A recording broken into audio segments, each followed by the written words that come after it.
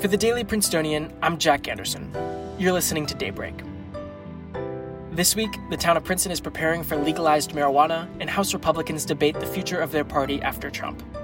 It's Thursday, February 25th. After a drawn-out process, New Jersey officially became the 13th state to legalize marijuana on Monday, but it's still to be determined what that might look like in Princeton.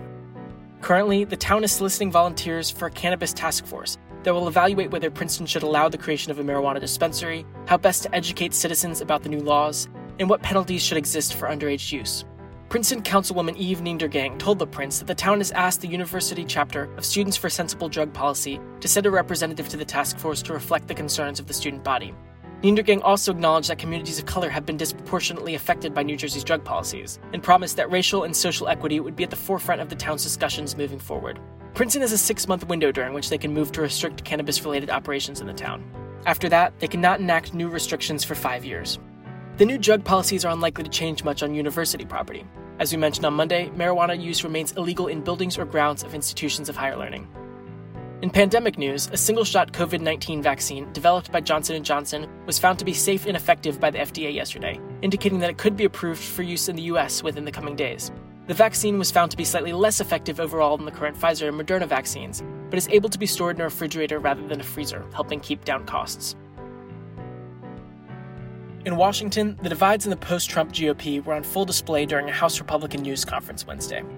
When asked if he believes Trump should speak at the Conservative Political Action Conference this weekend, House Minority Leader Kevin McCarthy said he should. Moments later, the third-ranking Republican in the House, Liz Cheney, stated that while that decision is up to CPAC, she doesn't believe, quote, that he should be playing a role in the future of the party or the country, end quote. Cheney was one of 10 House Republicans who voted to impeach Trump, and while she survived a secret ballot to remove her from her leadership role, she's received vocal criticism from many of her fellow Republicans. In other headlines, Trump-appointed Postmaster General Louis DeJoy told the House Oversight and Reform Committee that he planned to be around for a long time. DeJoy has faced criticism for delays in U.S. mail and how the Postal Service handled mail ballots in the lead-up to November's presidential election. The decision to stay may not be up to DeJoy, however, as President Biden has nominated 3 people to the USPS Board of Governors, enough to give democratically appointed board members a majority on the board that decides who the Postmaster General is. Also yesterday, architect of the Capitol J. Brett Blanton testified before the House Appropriations Committee about damages to the Capitol during the January 6th riot.